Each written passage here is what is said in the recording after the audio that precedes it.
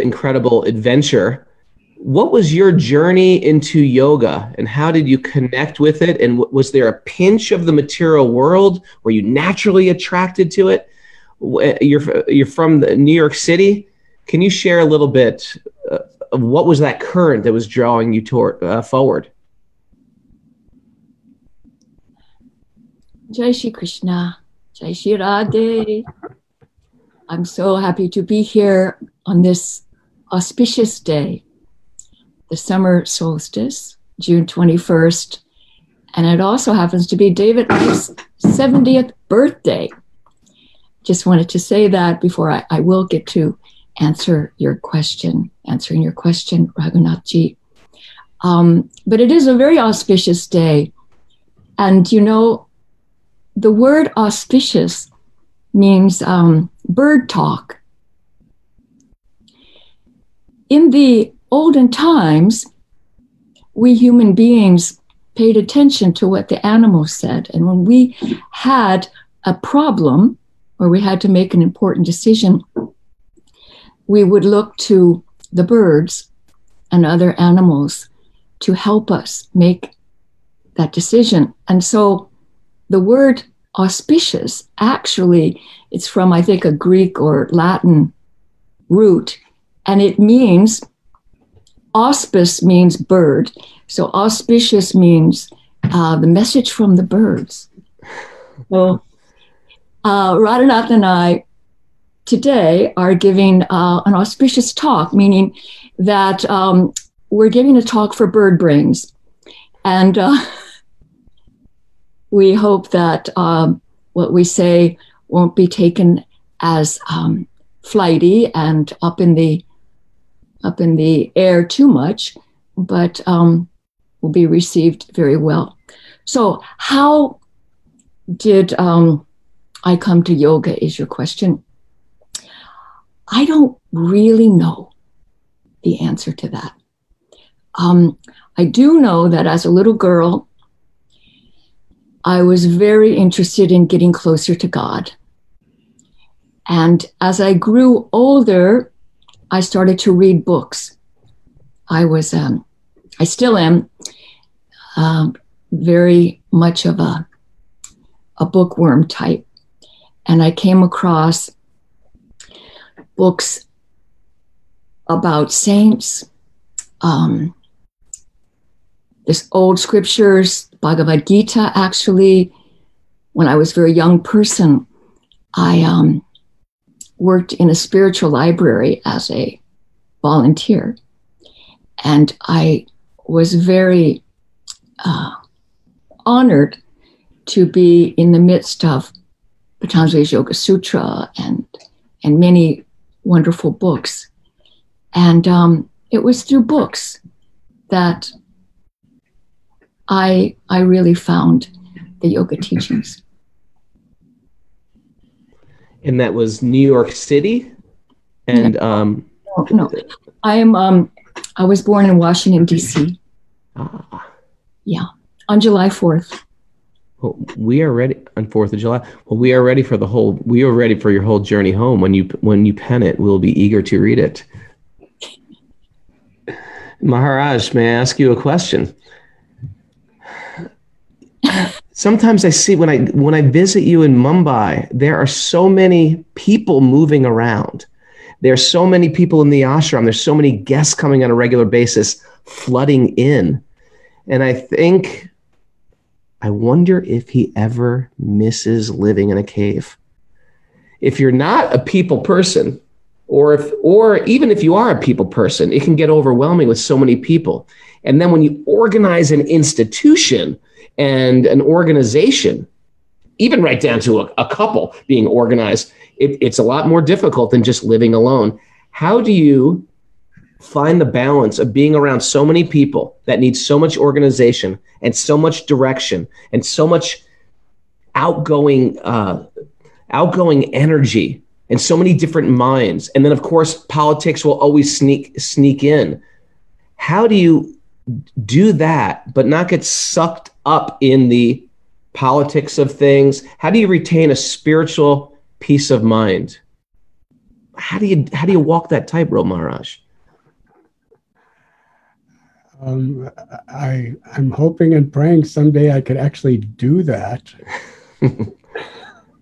But we could all try our best. That's something that we can do. We can try our best, and with the grace of God, then everything is possible.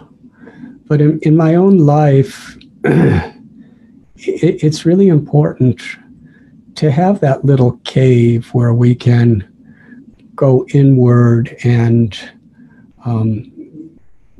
take that journey within. And then with the strength, with the grace that we are nourished within, we can share that in our activities without.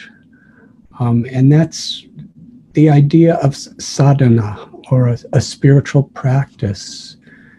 And I try to spend at least a few hours a day where I'm doing my meditation on God's names, on doing my japa, kirtan, prayer. We all have a particular spiritual practice. In my tradition, it's very much based on connecting to the supreme source of everything and everyone through the chanting of mantras. So when I chant this mantra, when I perform kirtan in a mood of sincerity, and when I study sacred texts, I'm in a cave where I'm really in the presence of the supreme lover and the supreme object of love. And with the nourishment I gain there, and when the nourishment I gain from being with people like both of you, satsang, their spiritual strength. And then, whatever uncertain, ever-changing, turbulent times and situations come in our life, we have an inner connection that gives us peace and clarity, and most important, compassion. And that's what we're striving for. And I can't say I'm there, but I can say I'm striving, and I'm so grateful to have been given the tools that help me to better serve others in this way. Our dear friend Julia Butterfly Hill, she coined this term, spiritual activation, which I particularly very much resonate with. And it's what, Maharaj, you've just been describing in such a beautiful way, how to become spiritually activated by going within. Julia, when she first came down from the redwood tree, she was an activist. She is an activist. She lived for over 2 years in a redwood tree in Northern California to stop it from being cut down. And she started to give talks. And I heard one of her early talks, and the theme of the conference that she was speaking at was spirituality and social action. And when she came on to give her lecture, the first thing she said was, if we are going to make any type of positive, great progress in this world, contribute anything good in this world as human beings, then we have to take "and" out of spirituality and anything. And she went on to say, spirituality is not a way of life. It is life. And that was when she said this term, spiritual activation, came to her. And in the yogic scriptures, this is talked about, how we as human beings cannot do anything, that the Supreme is the doer. And if we do want to contribute, then we have to find a way to be a channel for the grace and the wisdom of the divine. And that's what Maharaj has just been speaking about, the different practices or sadhanas that one can do to open those channels, to become spiritually activated. And then compassion can come through us. If we just act from the ego is not capable of compassion. The nature, we can be compassionate towards the ego because it's not the ego's nature to be compassionate. The nature of the ego is selfish.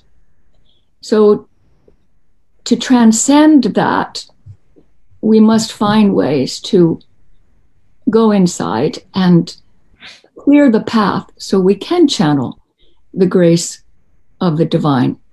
My teacher, my Guruji Sri Brahmananda Saraswati, taught us this very wonderful analogy. He said, when you throw a ball, like he said, imagine like a baseball pitcher. And he takes the ball and he pulls way back. And then he throws the ball. And the ball can go very far. But if the pitcher just takes the ball from here and just throws it, it's not going to go very far. So the message is we have to pull back. We have to go inside, deep inside, as Maharaj described, the cave, go deep inside. And then when we do go out, maybe, perhaps, we can go far. It's more effective. So you also have a cave you go into also every day. Is that correct? A personal cave of practices. And or else what comes out in your desire to change is just a lot of anger and actually let's bring this to you, because you're actually in your cave right now. You're in your Woodstock home, which is forested. You were just telling me earlier you had a bear come by. You take care of the animals that come by. Actually, you don't see yourself in opposition. Very similar to how Radhanath Swami used to live in the caves at peace with the scorpions and snakes. Do you want to share about what you're doing in Woodstock and how the pandemic has either assisted you or frustrated you, or what it's like being there right now?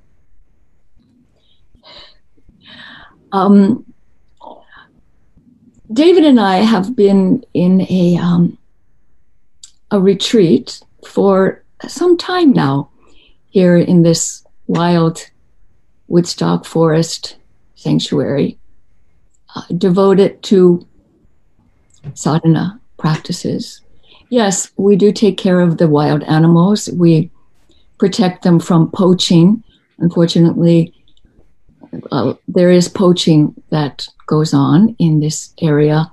Poaching means people hunting them, taking the lives of defenseless animals. Yes. Mm-hmm. And so we provide 125 acres of sanctuary for deer and foxes and bears, many birds, rabbits, possums, minks. Yes, and we feel that they are people too.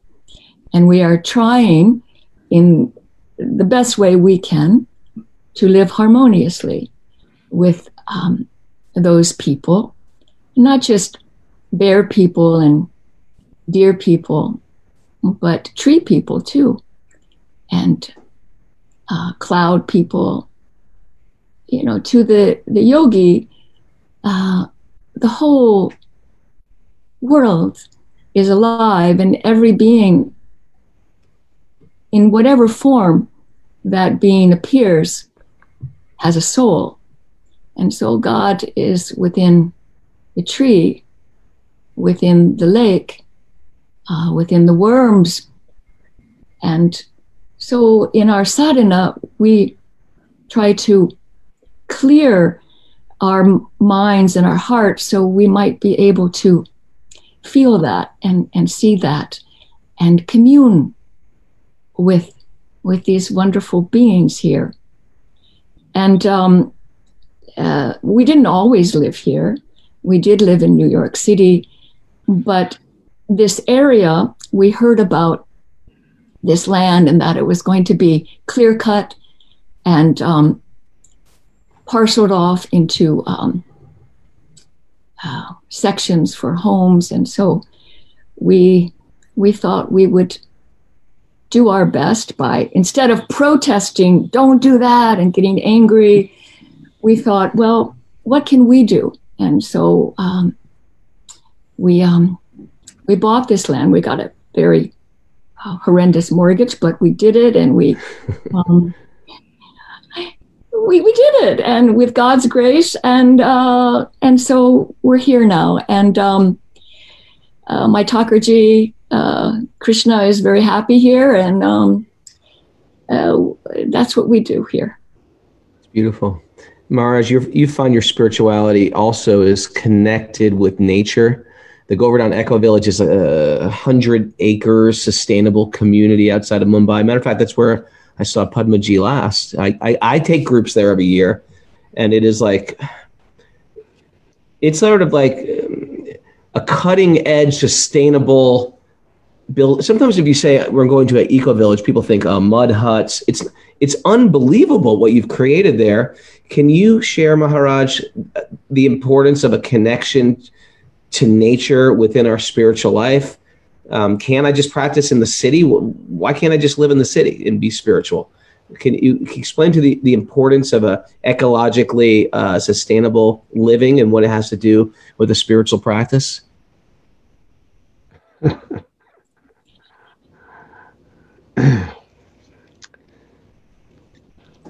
Thank you, Raghunath, for your gracious words.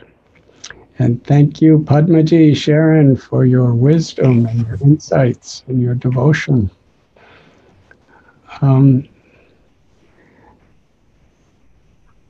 Whether we're in a city or whether we're in a deep forest or whether we're in a farm, whatever it may be, the real meaning and joy of life is what we are activated to contribute to the world. And the idea of activism, when we, as Sharon was saying, when we speak and act in the mood of being instruments of God's love, with compassion and respect for life, respect for nature, then we really find the meaning of yoga. We find an inner connection, and through that inner connection, a connection with everything external as well.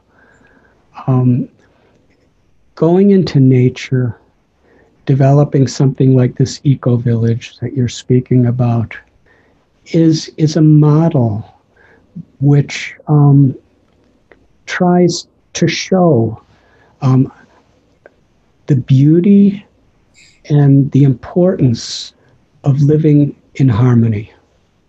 Living in harmony with the sky, living in harmony with the animals and the insects, and living in harmony with all of the vegetation, and living in harmony with other humans. Padma was talking about how today a bear came to her house, and I used to live in caves where there were leopards and bears and snakes. And one of my realizations is dealing with humans is more unbearable than being with bears. Because there's an ego situation that comes. But we can, when we transcend our own ego, we can actually transcend the egos of others. And that means harmony. Yoga means to harmonize the body with the mind, with the heart, and with the soul, the living force. That's who we truly are. And in that harmony, we find harmony with God, we find harmony with all of nature, and we find harmony with all living beings. When we actually connect to the most essential quality of our true self, which is love, then we're activated by a spirit of compassion according to our capacity and according to our role. And that could be done in a city, that could be done in a village, it could be done in a forest. It's a matter of that interconnection. But what is universally as important is respect for nature, because all nature is life, and everything's interconnected in this principle of life. We see it that Sarva Loka Maheshwaram, Krishna's words, that all of creation is the energy, the gift of God. So seva, the idea of service, the idea of yoga is we don't exploit the things of nature. We do not, as far as possible, pollute the gifts of nature, but rather we see it as God's gifts, and whatever we take from nature, we offer back to replenish nature. And that's the vision of yoga for how we deal with the world, the environment. And the ecological environment problems will naturally be resolved to the extent that human beings actually see Mother Earth as our mother. And we don't want to exploit or pollute our mother. We want to offer respect to our mother and respect all of her children.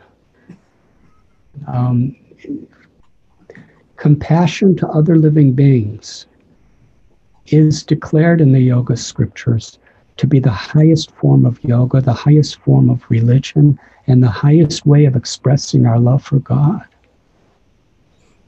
So our eco-village is showing a model of living in harmony when we're there with nature and the birds. It's a bird sanctuary, it's an animal sanctuary, it's an ecological experiment in every way. We try to teach these things to the villagers, and people from all over the world are coming, even colleges. And this spirit of living in harmony can be taken to the cities and to the towns and into our families and applied there. You've really created a beacon of light or beacon of hope. And it almost seems like the humans are just such a disease, a poison in the machine. And now that we've gone through this pandemic, so many things are coming up. We can see the water in Venice we never saw before. The Ganga that we've been trying to figure out how to get clean for years is now clean. People said they can drink the water in the Ganga. Is it scary to think like, okay, the pandemic's over, it's going to go back to business as usual? And how do we not make it go back to business as usual? I don't want to see trash in the Ganga. I don't want them to pour things into the Ganga any longer, or into any rivers for that matter. What do we do to sort of keep that pristine life? It seems like, what do we do, Maharaj? It seems like everything is wrong.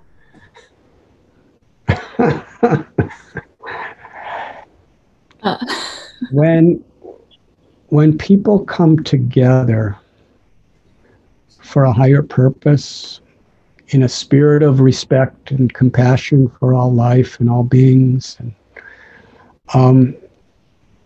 then there's a great power in that unity.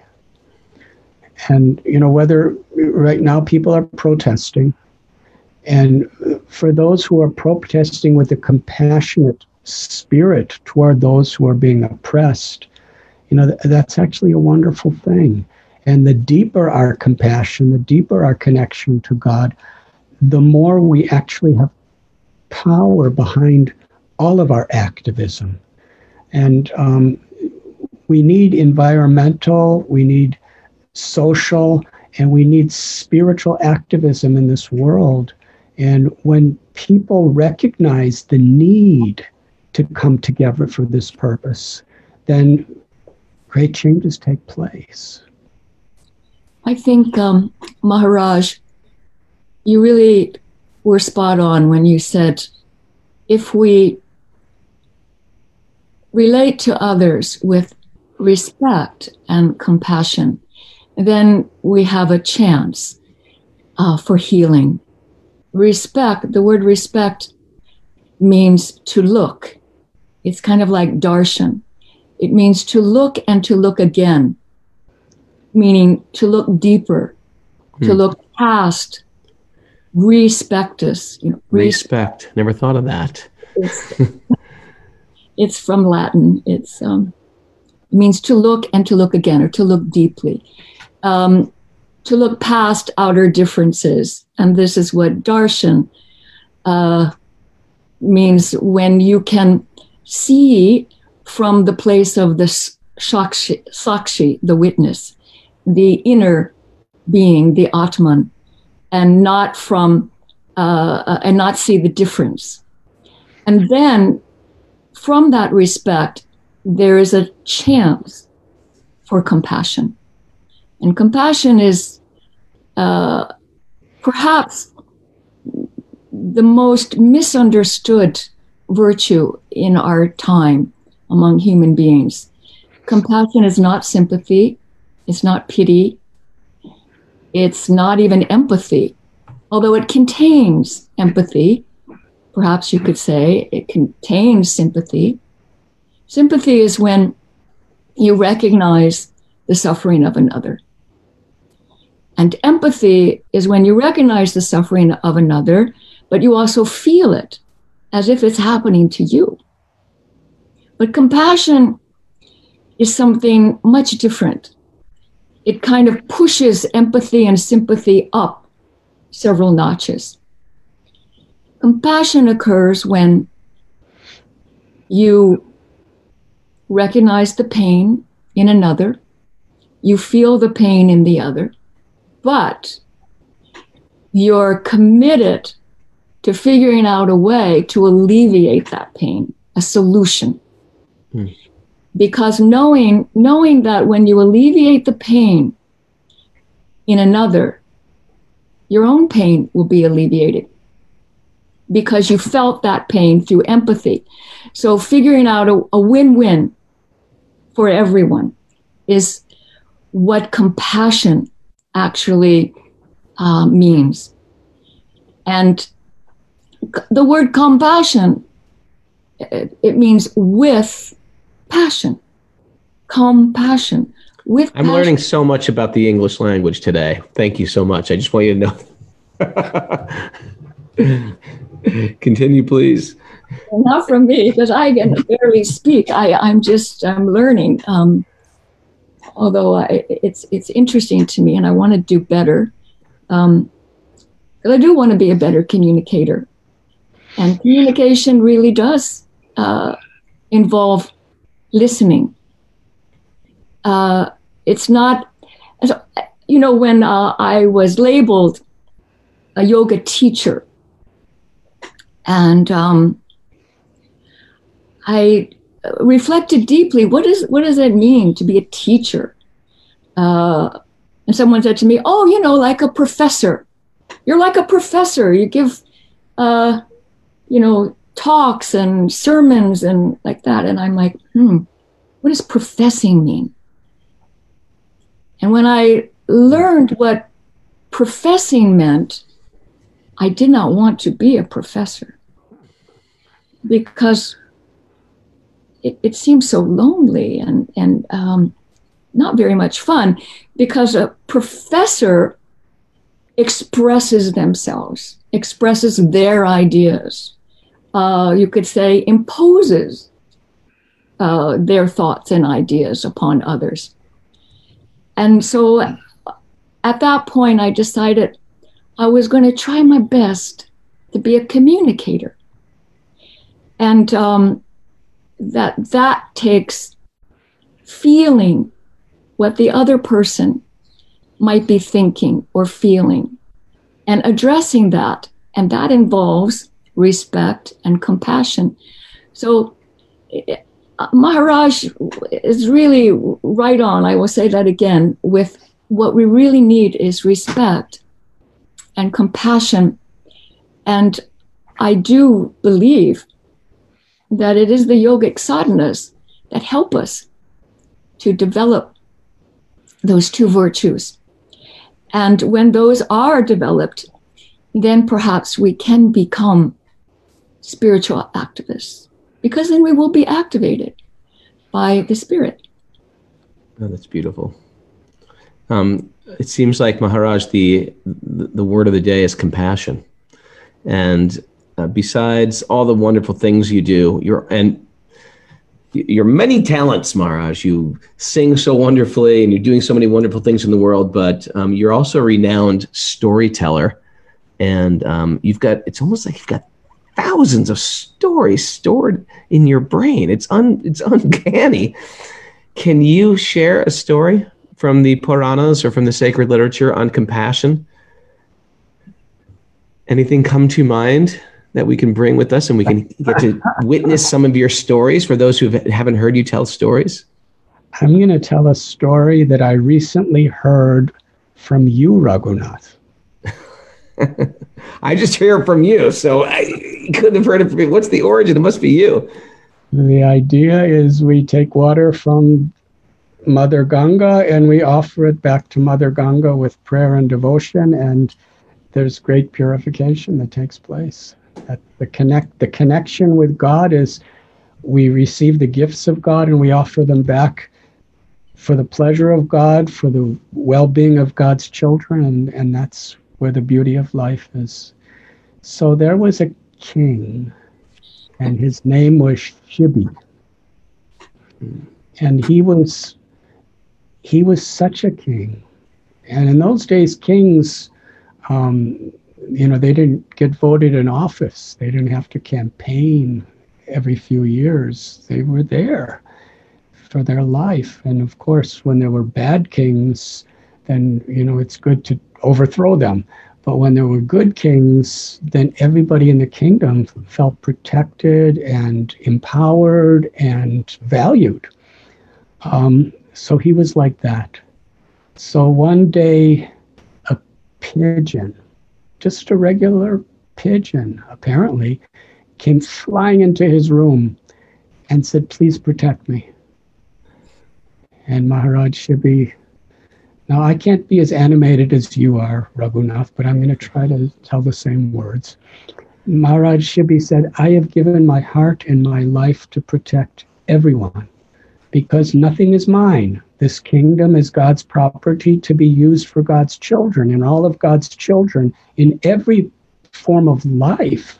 Life is sacred in whatever form it may be within, and I must respect, honor, and protect." So the pigeon said, "A hawk is coming to eat me. He'll be right here. Please protect me. I'm helpless." So then the hawk came. And Maharaj Shibi said, "You're not going to touch this pigeon." And the hawk said, "Well, what about me? I'm also a person, and I'm also a citizen, and I'm a hawk, and my natural food is pigeons. So you're protecting the pigeon. How are you protecting me?" So we cannot imitate these stories, but they're quite extreme. But they do teach us certain values that we can strive toward. So the king said, whatever is the weight of this pigeon, you can take from my body and eat it. So there was the scale, and the pigeon went on one part of the scale, and the king actually cut off part of his body and put it on the scale. And the pigeon weighed more, and he put more and more. And finally, the king sat on the scale, and he was exactly the same weight as the pigeon. That was a mystical thing. And the king said, please eat me. The greatest service we can offer to the Lord is to make sacrifices to show compassion to others. So now I'm yours. Now, why would a king who has such wealth and such power and such fame and such a beautiful family do this for a pigeon? We shouldn't do it to that extreme, but the value of his compassion, the value of his respect, and the value of his sense of responsibility to that respect and compassion is so much revealed in this story. So at that point, and he was actually willing and ready to give his life for someone who most of the world would consider insignificant, but he didn't see. He saw that pigeon as a child of God. At that point, the pigeon and the hawk both transformed into devatas, very great enlightened beings. And they told Maharaj Shibi that we have done this just to show the world what it means to truly be compassionate. What are the real qualities of a leader? The Bhagavad Gita says, Yad yad acharati srestas tadarevitirojana. That what leaders do, people follow. The mother and father are leaders of a family. The teachers are leading of a classroom. The politicians and government officials are leaders of the country. That there's spiritual leaders. There's leaders on so many levels. But the most important thing for a leader is to demonstrate and give an example of character. The type of character where we're not leading to serve our own selfish interests or our own ego, but our leading is based on the principle of what Sanskrit calls seva, or actual service to others. Service to the body, the mind, and the eternal soul of others. Mark, this brings up two questions, one for you and one for Padmaji. But first I'll go with you. How do you know when you're serving, this may sound crazy for a person practicing bhakti, how do you know when you're serving too much at the cost of your own life? This sounds like a sick, codependent relationship. A woman or a man is serving their spouse at their own and giving up part of themselves, their own self-care, their own careers, their own life. How do you know when your service has gone too far? What's the fine line that we can use? Because we all want to be of service, but we don't want to be, I'm speaking from sort of a Western philosophical place. We don't want to be a doormat. Or do we want to be a doormat? Do we want people to walk all over us? Is that a good thing? Or is that our mood? Almost if you read something about codependency and then you hear Lord Chaitanya, the great avatar, say things like, I want nothing else to serve, life after life, handle me roughly by your embrace. How are we supposed to take those practically into our life? When do we say, this is too much? I'm serving too much. Do we ever say that? Padma, would you like to speak first, or would you like me to? As you wish, I'm at your service. Please speak. I think there is a tried and true way to know when you are serving too much. from a spiritual point of view. When you see yourself as a victim, you see, an enlightened being and a victim, never the twain shall meet. They cancel each other out. So to be an enlightened being, if you feel in any circumstance that you are being victimized, then that's kind of like a red light. Then you know that you're not seeing the whole clearly enough. You have some blockages, some karmic residue that still needs to be cleaned. And you're not ready to take it to that level of service. Because truly, as Maharaj spoke about the king, he transcended that level. He did not see himself as a doormat, as a victim. The victim persona was not in any way part of his perspective. Now, many of us are not there yet. So when we are in a circumstance and we do start to feel that we are being oppressed, from a yogic point of view, you do your best to rise above it. But if you can't, get the heck out of there. Leave it. And admit that you're not spiritually strong enough to withstand that. You still have work to do. Another thing that came to mind when Maharaj was talking about the virtues of a good leader is from the Mahabharata, when Bhishma is on the battlefield and he's dying with, more than 100 arrows sticking in his body, and he is the great king Bhishma, the just and revered, beloved king Bhishma. And it's obvious that Yudhishthira is going to be the next king.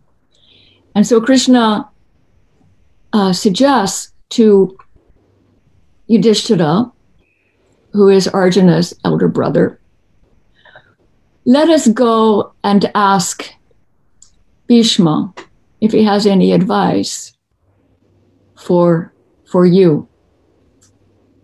And so they go to the battlefield.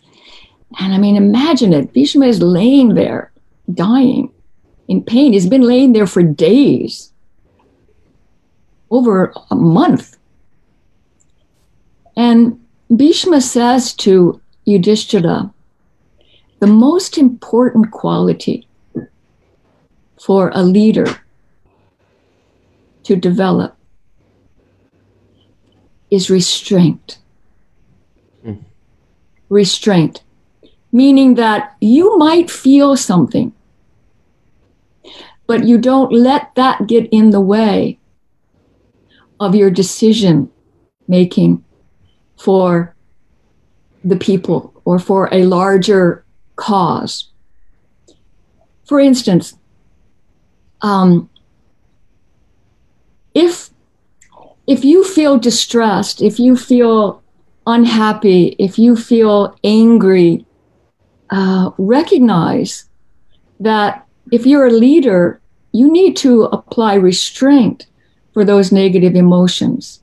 You need not profess or express everything about yourself to everybody. Those are things that you need to go in your cave, go into your sadhana, and work on, because they are not helpful to the people who are looking to you as a leader, whether it's a political leader or a spiritual leader or the leader of the football team or the basketball team. Restraint. And one of the ways that allows us to develop this restraint of our negative emotions is to remember the teachings that our true nature is happiness. And so if we're visited by negative emotions like anger, like feeling a victim, like feeling sorry for ourselves, or feeling sad, or in despair or confused, that these are not real. These are passing phantoms.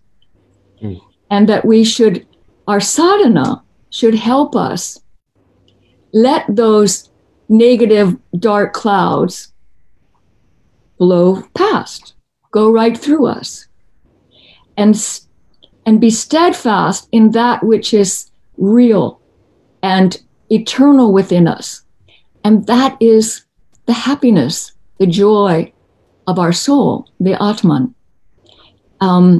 So from that point of view, there's actually never, ever any good reason to be unhappy.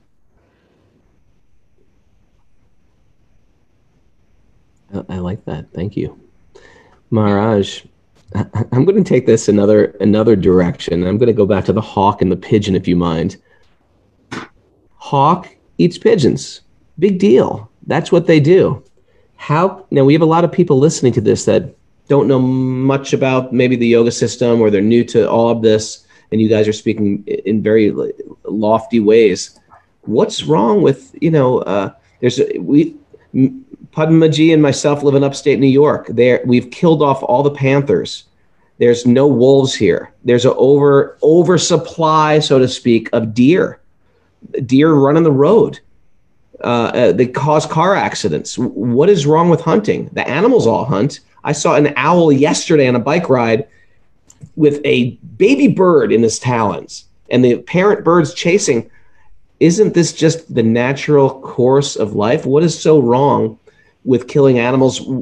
Where does compassion come in? It's just being natural in this world. What would you say to that if you were challenged, Radhanath Swami?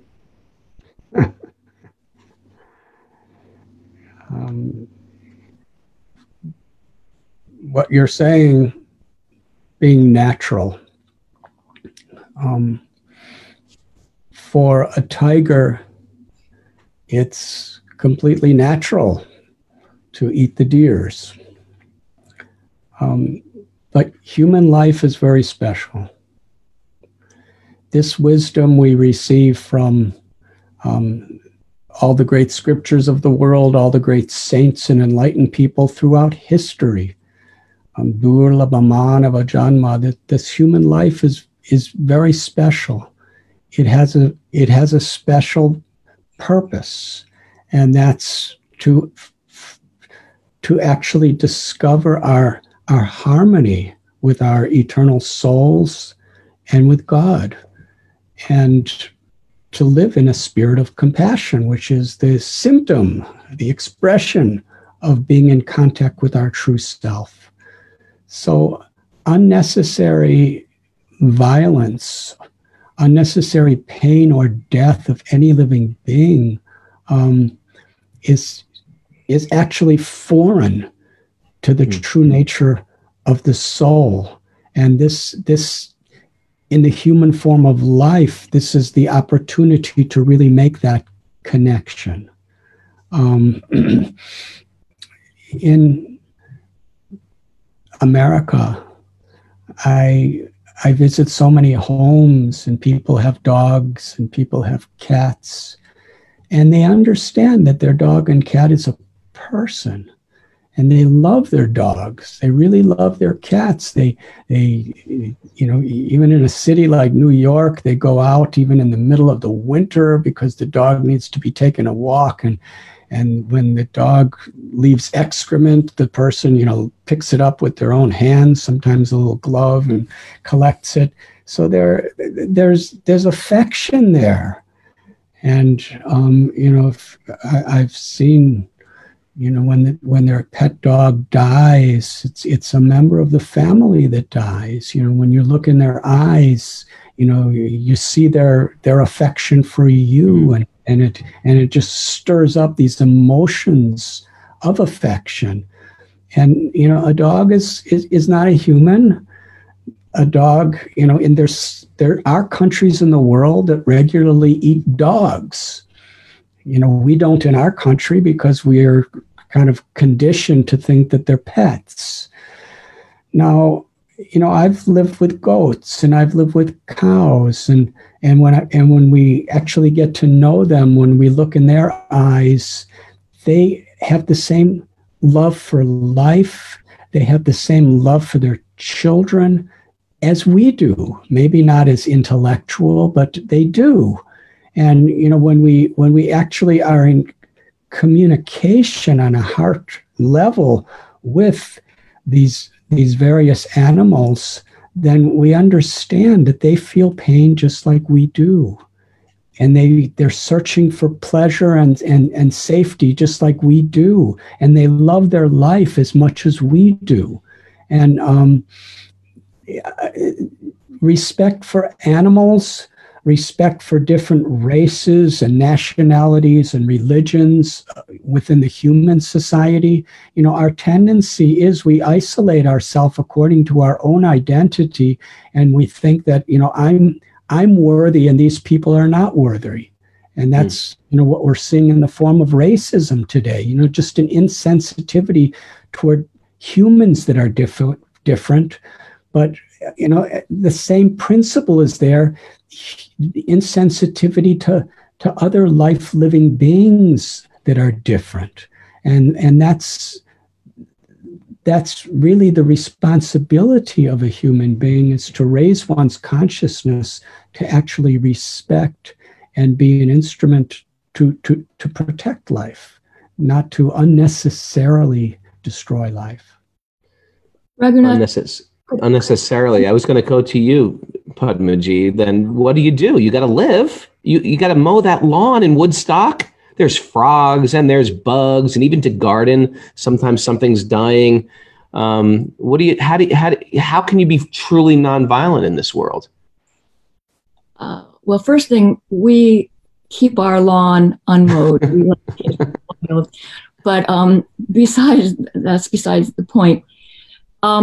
Lions, tigers, it is natural for them to eat other animals. But does that mean that we have to do what a lion does? We have a choice. We don't have to eat meat. Physiologically, we survive and actually thrive better on a vegan diet, a completely animal-free diet. I mean, that's a fact. That's a physiological fact. So it's a choice for a human being. And it's a choice to be cruel. And when you do have a choice, it's always better to be kind rather than cruel. The karmic repercussions are a lot better.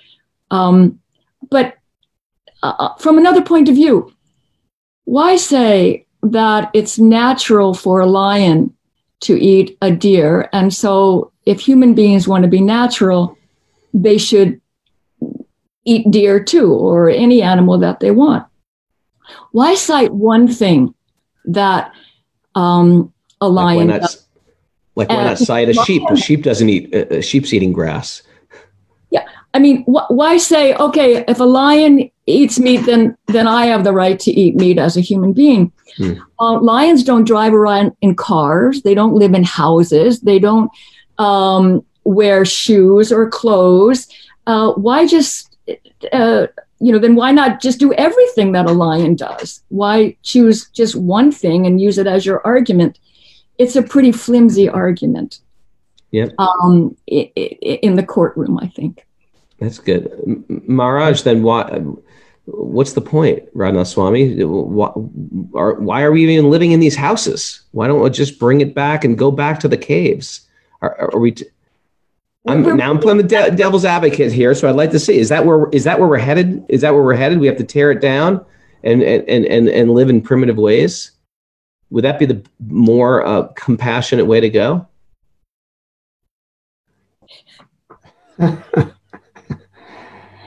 We do our best. Not necessarily. In the moment. I'm sorry. We do our best in the moment. You're always doing your best, Padma Devi. That's why so many people respect you and honor you and are inspired by you. But having a house, having a car, all of these facilities that we have, if we engage them with a compassionate intention, then it's non-different than living in a forest with a compassionate intention.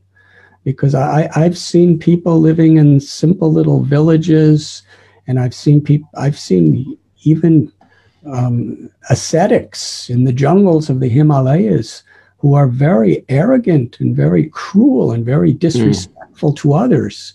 So it's not that living in a forest is going to make you enlightened, and it's not that living in a city is going to make you enlightened. Whether you're living in a beautiful home or an apartment on Fifth Avenue, or whether you're living in Beverly Hills, California, or whether you're living in a little village in Maharashtra, India, it really doesn't make any difference. The real enlightened pursuit is that this is God's property, and my body is God's property, and other people are God's children, and let me raise my family according to these dharmic or moral spiritual principles beyond sectarian ideas, and let me utilize what we have, in harmony with this mindset, this spiritual principle. Compassion, humility, love are states of mind. They're actually states of consciousness that are meant to activate our actions and our words. And the idea of yoga is, the idea of spirituality really is, our actions are in harmony with what is favorable toward that connection within. And our spiritual practice is to make that connection so that our actions and words will be in harmony with that. As Padma has so wonderfully said, we have as human beings free choice. The lion doesn't have free choice. It's in its natural setting. We have not seen lions choose to be vegetarians, because really, according to their state of consciousness, they're not really able to feel so much the suffering that they're causing others. But as human beings, we have that capacity, and we have that freedom of choice to live in a spirit with the most possible respect and compassion. And the more we understand para dukkha dukhi, the more we understand what it feels like to suffer ourselves, what it feels to be fearful of our lives ourselves, we impose that same state on the birds and the animals and the trees and every race and variety of human beings. A elevated life, an evolved life, is not on the basis of how much money we have or how many votes we get or any of that stuff. An evolved life is, how our character is actually based on respect and compassion for others and actual, love for God within our hearts. And that's what the world needs to understand. And then naturally we will respect the feelings and the life-loving qualities of everyone. So what I'm hearing you saying is, doesn't matter really what you have or where you're living. It's the real change of the consciousness that is what's turning a person on in their spiritual life. You could be angry or envious and living in the forest. I mean, we live upstate. There's a lot of very angry people that live in the countryside. The trees don't make everybody saints. And at the same time, we know in New York City, there's some incredible people at the center that you direct in New York City at the Bhakti Center, incredibly inspiring people that I love to be around. And at the same time, where there's the greatest need, there's the greatest opportunity to serve. And for some people, their calling, they can show more compassion living in the middle of a city if they're organizing and activating their values. One time, George Harrison from the Beatles, he approached my beloved guru, Srila Prabhupada. And this is when the Beatles were very much, at their crescendo. And he said, I want to leave this music and just come to the ashram. And Srila Prabhupada said that bhakti, that dharma is not about changing your position or your role. It's about changing your consciousness. So God has gifted you with incredible skills and arts as a musician. And he's also gifted you with so much fame and influence over others. Just utilize all these things in a spirit of compassion to enlighten people. And that's much higher than living in an ashram or going to the forest. And he did that. We have a friend that has come to say hi to all. Thank you. She's saying thank you. And it seems like the more you live in this compassionate way, the more you naturally simplify anyway. And I was wondering, we have to wrap it up, but I want to thank both of you. And I was wondering if you could both leave us with some mantra. It doesn't have to be a Sanskrit mantra. It could be an English phrase that we can hold on to today. Padmaji, do you have something in mind, that a word, a phrase that we can take with us today?